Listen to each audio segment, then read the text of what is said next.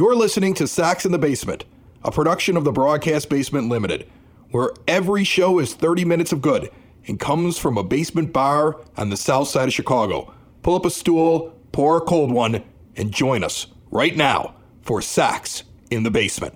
Heard everywhere podcasts can be found, and always at soxinthebasement.com.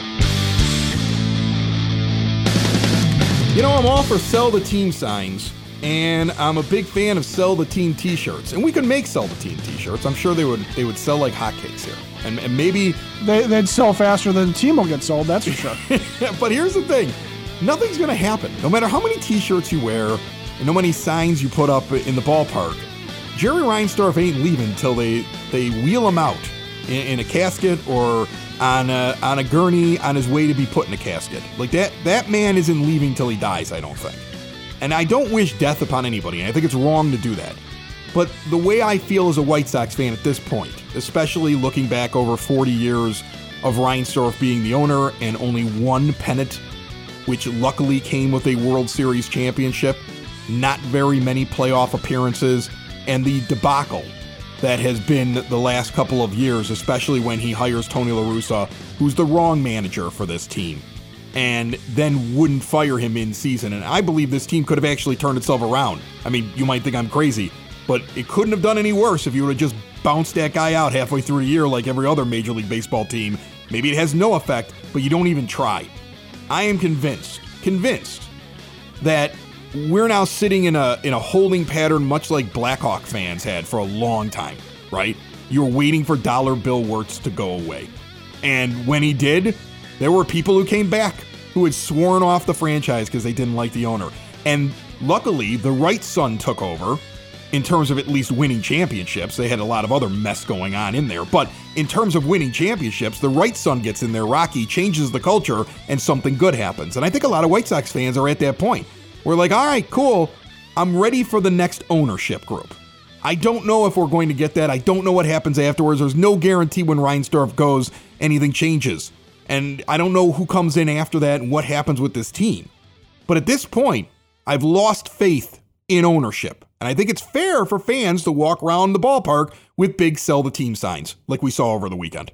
Oh, yeah. I mean, the signs are great and the sentiment is there. And you're right. You hit it right on the head. It's Dollar Bill Wirtz all over again. But, you know, the thing that I'm drawn to and that I kind of wonder if this is in him somewhere, if this is in Jerry in some fashion or way, shape, or form. But he's also the owner of the Bulls, right? And Michael Reinsdorf is the one that actually runs that team. So you got the kid running it. It's kind of the Rocky Wirtz situation over there. But they were able to, now a couple of years ago, clean house of the family, right? John Paxson, Gar Forman were longtime guys of the Reinsdorfs. And Paxson is that beloved player, right? He's that guy that won you 3 championships, that had the cult hero status, you know, and as fans, we all have these positive memories of Pax. But he was able to let go, and he was able to bring in, you know, a new president. He was able to bring in, you know, a new GM, and he was able to do these things. And you just kind of sit there and you go, okay, but can you do that when it matters with the White Sox? Can you look at Rick Hahn dispassionately? Can you look at Tony La Russa dispassionately and sit there and say, I owe Tony a lot from back in the day, and maybe I did him dirty 40 years ago by letting Hawk fire him, but I want to, you know, I want to venerate this guy. I want to not embarrass him, but I understand a business decision. This man needs to go. You know, when we invested in Rick Hahn, we thought he was one of the smartest guys in baseball.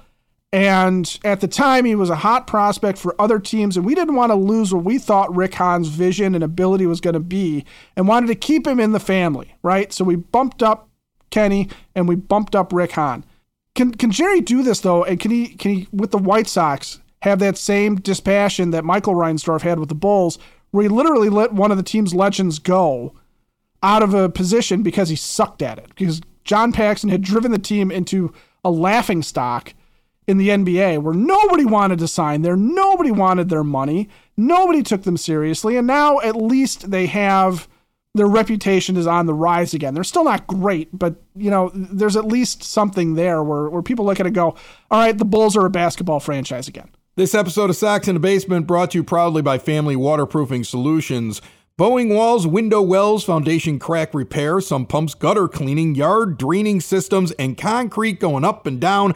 That is a foundation issue. They're going to take care of all of it and more. Family and veteran owned and operated since they started in 2013. They've won multiple awards, and if you mention Sox in the Basement, you get money off. Give them a call 24/7 at 708-330-4466. See what a difference a family makes at familydry.com. You left Kenny Williams off that list, and I want to applaud you, though, for starting to compare Jerry Reinsdorf's White Sox to the Chicago Bulls, because that's what Jerry's got to start thinking about. I want to appeal to him a little bit. I don't think he listens to this show. He probably hates this show. I've been trying to put myself into the brain of a billionaire, right? I mean, he's got so much money that he couldn't spend it all if he tried right now. He couldn't get rid of it if he tried as hard as he could to get rid of it. It would be virtually impossible to do. Like, he's got to understand that there is mortality and it's coming soon. His legacy at this point is not what his yes men inside of the building tell him it is. You can put all the packages you want to together, and the glad-handing yes men who have kept their jobs in that building for far too long, they'll tell him, Jerry, you're the best and everybody loves you. But I want him to see that sign. I want him to understand that when he's gone, he will not be regarded by the fan base as being a good Major League Baseball owner. He has failed in many ways. He has had a team in a major market that had the ability to do far greater things than it accomplished because he did a poor job putting the right guys in place. He didn't hold people accountable, and he kept the family together. And you look at the disaster that the Bulls were and how things have turned around since they started making business decisions. If Jerry Reinsdorf wants to be remembered well, and I would think that's what I would want, no matter how much money was there, all that's really left when you're gone is legacy. All that's really left is your name.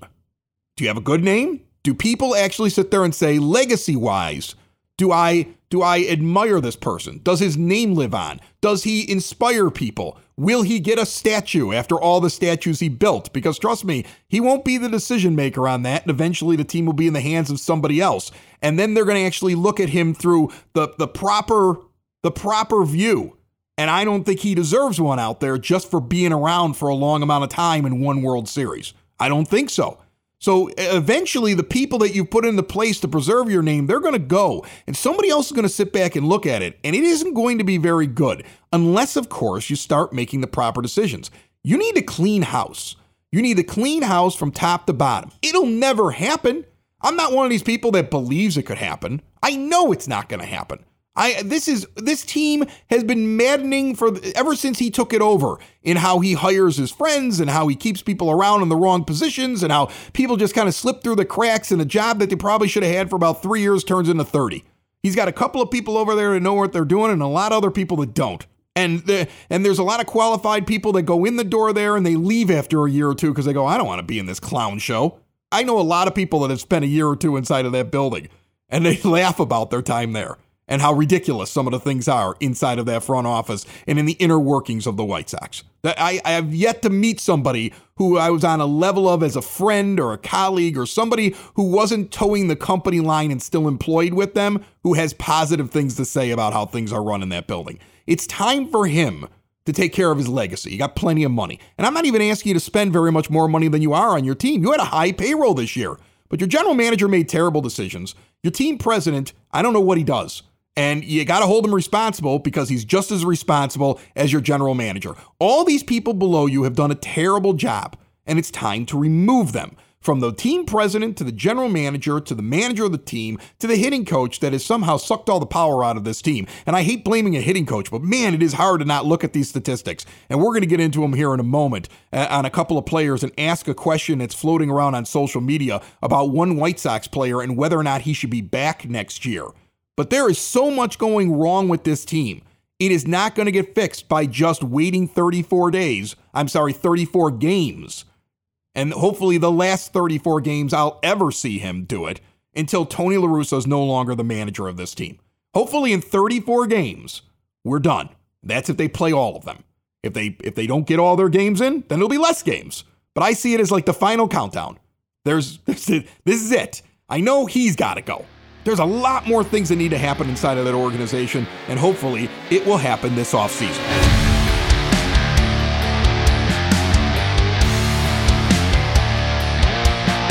The place on the South Side to go to when you are looking for anything from diabetes control to CPAP machines to a bathroom retrofit.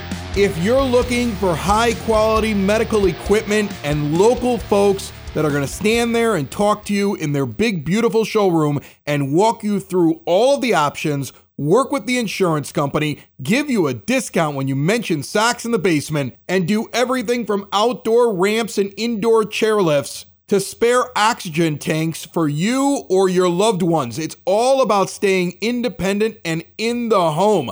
Hyatt Home Medical Equipment, located on the South Side, is there for you. Check out all they have to offer at hhme.com or stop in. Again, mention Sox in the Basement. You're going to get a discount on top of all the money they're going to save you working with the insurance and the great prices they already have. 3518 West 95th Street in Evergreen Park. On the phone line with us right now with a little corn in the basement. I mean, what the heck? It's all we got to watch these days, the way that this season has taken a turn at the very end. Michael Suero from Sox on 35th. Michael, take it away.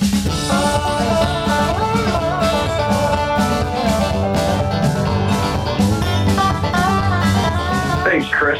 Yeah, it's times like this where I'm happy that I'm the one that's covering the minor leagues instead of the actual White Sox this year. It has been brutal, let me tell you. So a prospect that I want to hit on today is a guy we signed back in 2017. It was never really a big name that we signed, and it took him a few years. He's always kind of had some good raw tools, but never really been able to put it together. He's been a guy that's somewhat been on the rise. Hasn't been talked about a lot, but he's a prospect to keep an eye on, and his name is Luis Meises. He is a right field prospect, left-handed bat. He's got some pretty good raw power, good arm in the outfield. He's got a big frame at 6'3", 200 pounds. He is kind of everything that teams look for in that prototypical right field prospect. Things finally started to click for him last year, and he's had a very good season this year in High A Winston-Salem. He has hit for a batting average of about 280, OPS of 770. He's hit 12 home runs and also led the South Atlantic League in doubles with 34. And he is a prospect that actually was called up for this Project Birmingham initiative. And his first stint in Double A has been pretty successful. Obviously, it's only been 5 games. In his first 5 games, he is hitting 500 with an OPS over 1,200.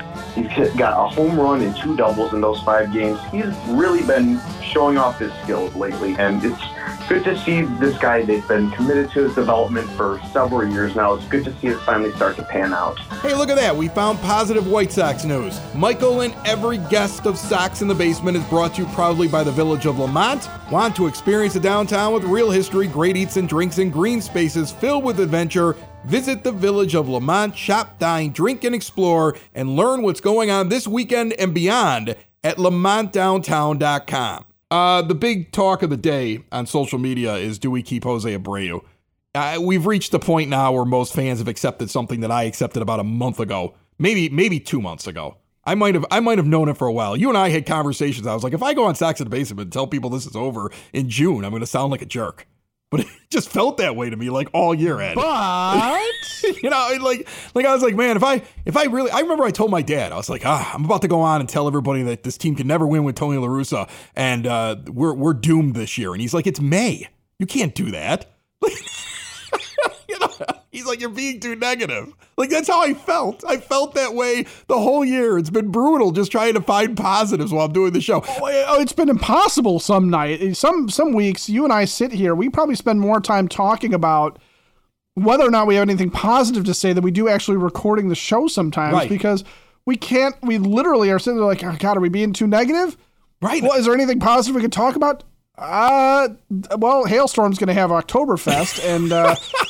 Like, that's what we got. I mean, like, here's the thing. The fan base is finally catching up to how the feeling of dread that I've had most of the year. And I've had it. And, you know, I've already gone through probably more stages of grief than most White Sox fans. So I might be a little ahead of you because I kind of accepted this a while ago. All right. I've been just trying my hardest to not let on that I've already kind of accepted what was going to happen this year. But I think a lot of fans are going through their stages of grief with this team at this point.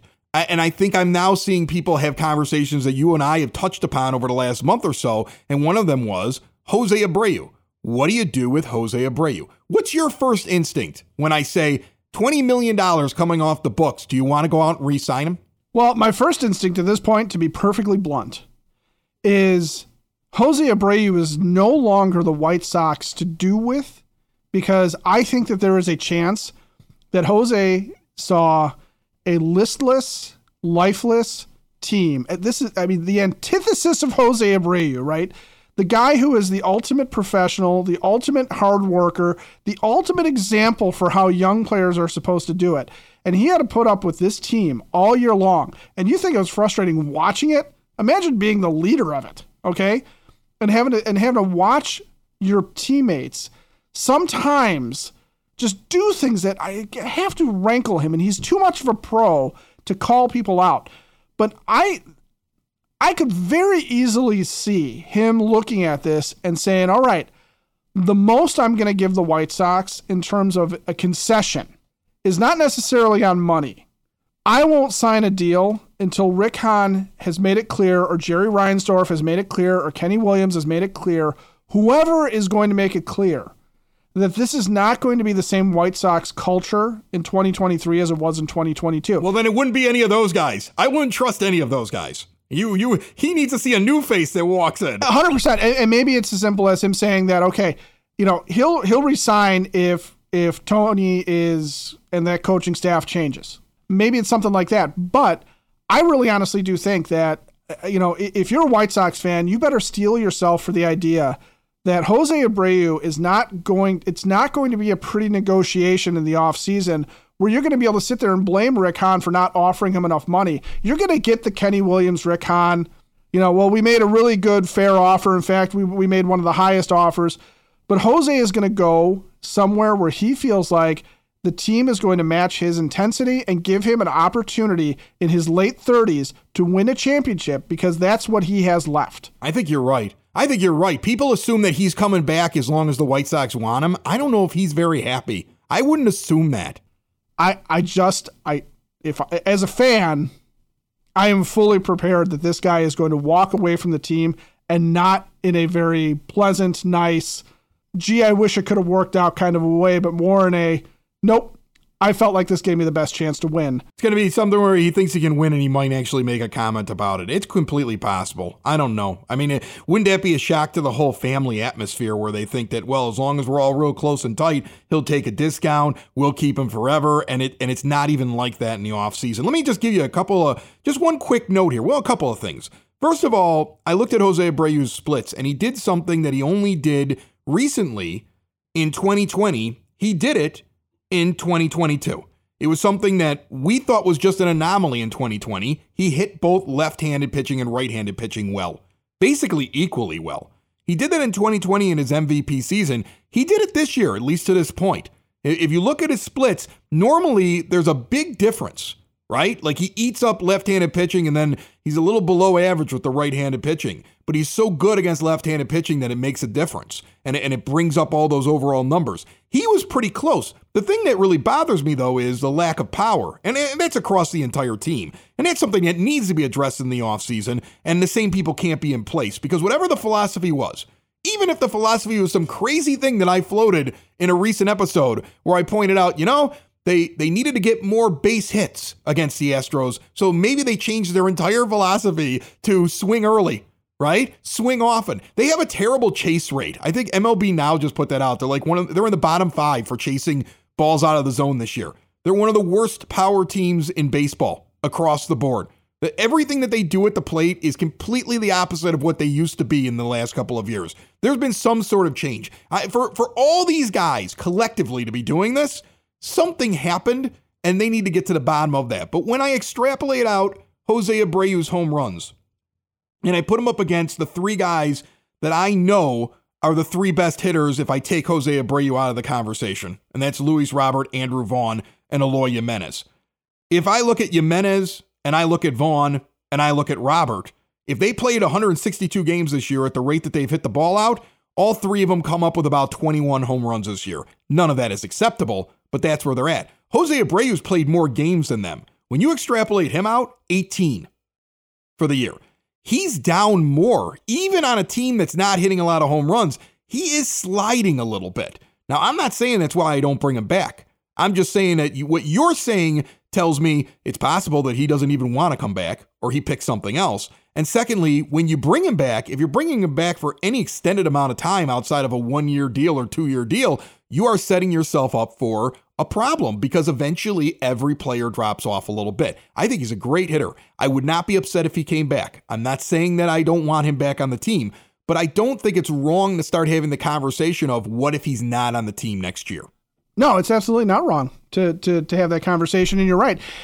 Because that's, again, getting back to a drum I keep beating, which is that this is not as young a team as we were led to believe this point in the rebuild the team would be. Because Jose Abreu, AJ Pollock, there are guys on here who are in their mid to upper 30s. There are guys like Yasmani Grandal who age faster because of the position they play, or guys like Lance Lynn who have injury histories that seem to be coming back to bite them a little bit. So now, when we have that to contend with, and you sit there and you say, Jose Abreu, this guy is a preparation machine. And Jose Abreu, this guy is a workout machine and a hitting machine. And he just does all of these things because he's such a hard guy all the time in terms of his philosophy and his go. To watch him fall off on power, even if it's a shift change in mentality by Frank Menechino, you also have to worry about the fact that at some point, a guy gets older and his power just drops. We saw it with Paul Konerko. Remember, he was a 40 home run guy at the peak when they're winning the World Series. And one of the things that fell off was his ability to hit the ball out of the ballpark. And suddenly, some of those hits, instead of being home runs or doubles off the wall, they're just fly balls to the warning track. I love Jose Abreu being on the team.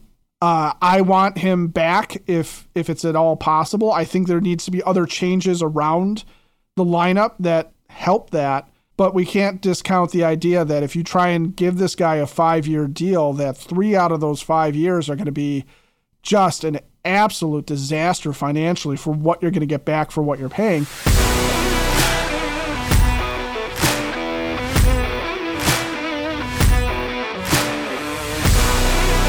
I was just out to Hailstorm Brewing on Thursday. I'm looking forward to their Oktoberfest that is happening on the 24th and the 25th of September. Sox in the Basement is going to be out there on the 25th on that patio. They got the big tap room. They got the outdoor patio with the fire pit. They got live music on the weekends and trivia nights and all kinds of fun events. And I just tasted their brand new Oktoberfest, and it is good. It is really good. It's a banger as well. It's over 6%. It is going to be a fun night out there on either one of those nights. Actually, during the day as well. It's full day thing on Saturday and Sunday, the 24th and 25th of September. Located in Tinley Park at 8060 186th Street, right off of 80th Avenue. Get out and see their large selection of craft beers. Check out all that they're doing on their Facebook page daily at Hailstorm Brewing Co. and see everything they have in their lineup of beers and more at hailstormbrewing.com. When you bring up Yasmani Grandal going into his last year of his contract next year, think about how the team was set up by the general manager. Think about how this would have been Dallas Keuchel's last year next year. And when he was signed, everybody had it in their mind. Like, yeah, we're probably not getting a very good player in the last year. You're buying the first few, right? And the same thing for Grandal. Like, even when they signed a deal with Grandal, I was like, probably going to drop off. Like, 2023 was always a year that you could circle and say, there's going to be decline. There's going to be Abreu's free agent year. Like, what was the plan? Because you would think there'd be some sort of plan. Like, there had to be preparation years ago when you were putting this together to, well, when we get to 2023, there's going to have to be at least a little retooling, or we're basically punting that one, putting our cards in 2022, and then hopefully coming back again in 2024. Like 2023 was going to be the back end of some of these deals. You already moved on from Keuchel. You got the end of Grandal. You got Abreu at the end of his free agent year. It's a little weird because it doesn't feel like that they anticipated that as much as we anticipated it. MLB Now on and the MLB Network did a feature on the White Sox, which was great because they ripped the team terribly. They nailed them down, and they put up some interesting stats. And if you missed it, just some of these things they blow my mind, but it tells you why they're so bad. Like, they probably should be worse than what they are right now in the standings. 4.2 runs a game, 21st in baseball, 28th in baseball home runs per game. 28th in baseball. And then you're like, well, that's because they're putting the ball more in play, trying to hit singles. They're only middle of the road, 15th in Major League Baseball in their contact percentage, because they reach outside the zone so much. There's only one team worse than them on their chase metric, where they're reaching outside the zone. And their walks, lowest in Major League Baseball, only walking 6.5% this season. Are you shocked now when you think about how bad the offense is, when you hear stats like this as we're about to walk into September? And their defense is terrible, absolutely atrocious. Their defensive runs saved is tied for 24th in Major League Baseball. So they can't hit. They can't hit for power. They can't catch or throw the ball. They're brutal. And they have like one of the easiest remaining schedules coming up, and nobody believes that they can make it into the postseason. They were laughing about it on the show. Just like I think how most White Sox fans are kind of like giggling when somebody says, we still have a chance. Yeah, that's great. Nobody believes that. Okay? Like I keep waiting for the White Sox postseason email. They have it. They don't know. Should we send it? Should we just ignore it? Maybe we should just ignore it. God, the backlash is going to be really rough on that day when we send that one out. You mentioned those stats, and what clicked in my mind, and I don't think I had really framed it this way until just now. The way they approach, try to get on base, keep the line moving, single the other team to death, high contact, high on base, sounds an awful lot like Tony's heyday with some of those Cardinal teams and some of those A's teams, right? Where they were not necessarily power-laden up and down the lineup, so you had a lot of guys trying to set up a couple of crushers. Tony doesn't have that lineup. He's got all the crushers. He's got a bunch of dudes that are going to be 3 true outcome guys for the most part that are going to hit doubles and home runs, and they're going to strike out a ton. So he's trying to get from the parlance of like what he had when he was winning World Series, he's trying to get a team of Jose Cansecos to hit like a team of Ricky Hendersons. And we heard James Fox on this last episode. I think he was on the last show that we did, or 2 shows ago. And he jumped on. If you missed it, go back and listen. Every episode of Sox in the Basement is available anywhere podcasts can be found, and always at soxinthebasement.com. But he did bring it up, and we saw James Fegan bring it up in some articles that Tony La Russa despises strikeouts. There's a lot of stuff and a lot of articles that have come out from some of the beat reporters, and you're seeing these little kernels being left that basically this could be a team philosophy. And again, you could question his in-game management, which is awful. You can question whether or not he can stay awake for an entire game. You can question whether or not he even has his finger on the pulse of his own clubhouse. And I think all of those things are fair to question, because I think the answers are all in the negative there. But then you also need to start questioning, what did he do to this team in his second season, trying to tell them, we're going to do it my way? And look at this. Has to go. 34 games left. They play all 162. And then I never want to see him again. Ever. I don't even want to see him at an alumni event. Just take your stuff and leave. All right? 34 games. It better not be any more than that. It has to be done. It has to be done quickly. Your fan base is just done. Make the decision quickly after the season is over. All right? And then a lot more decisions. And it's on Jerry Reinsdorf, Ed. Jerry Reinsdorf needs to protect his legacy. His legacy is damaged severely. I've never been a big fan. I've constantly questioned why people say he's a great owner in the city of Chicago. He might have gotten 6 championships with the Bulls, but Michael Jordan was on that team, and that's great. But as a baseball owner, terrible. Great philanthropist, terrible baseball owner. Okay? And we're getting towards the end of his career in Chicago. Okay? Time stops for everybody at some point, Jerry. It's time for you to protect your legacy and clean house down at 35th and Shields. Sox in the basement. Sox in the basement. Sox in the basement. Sox in the Basement. Heard everywhere podcasts can be found, and always on soxinthebasement.com.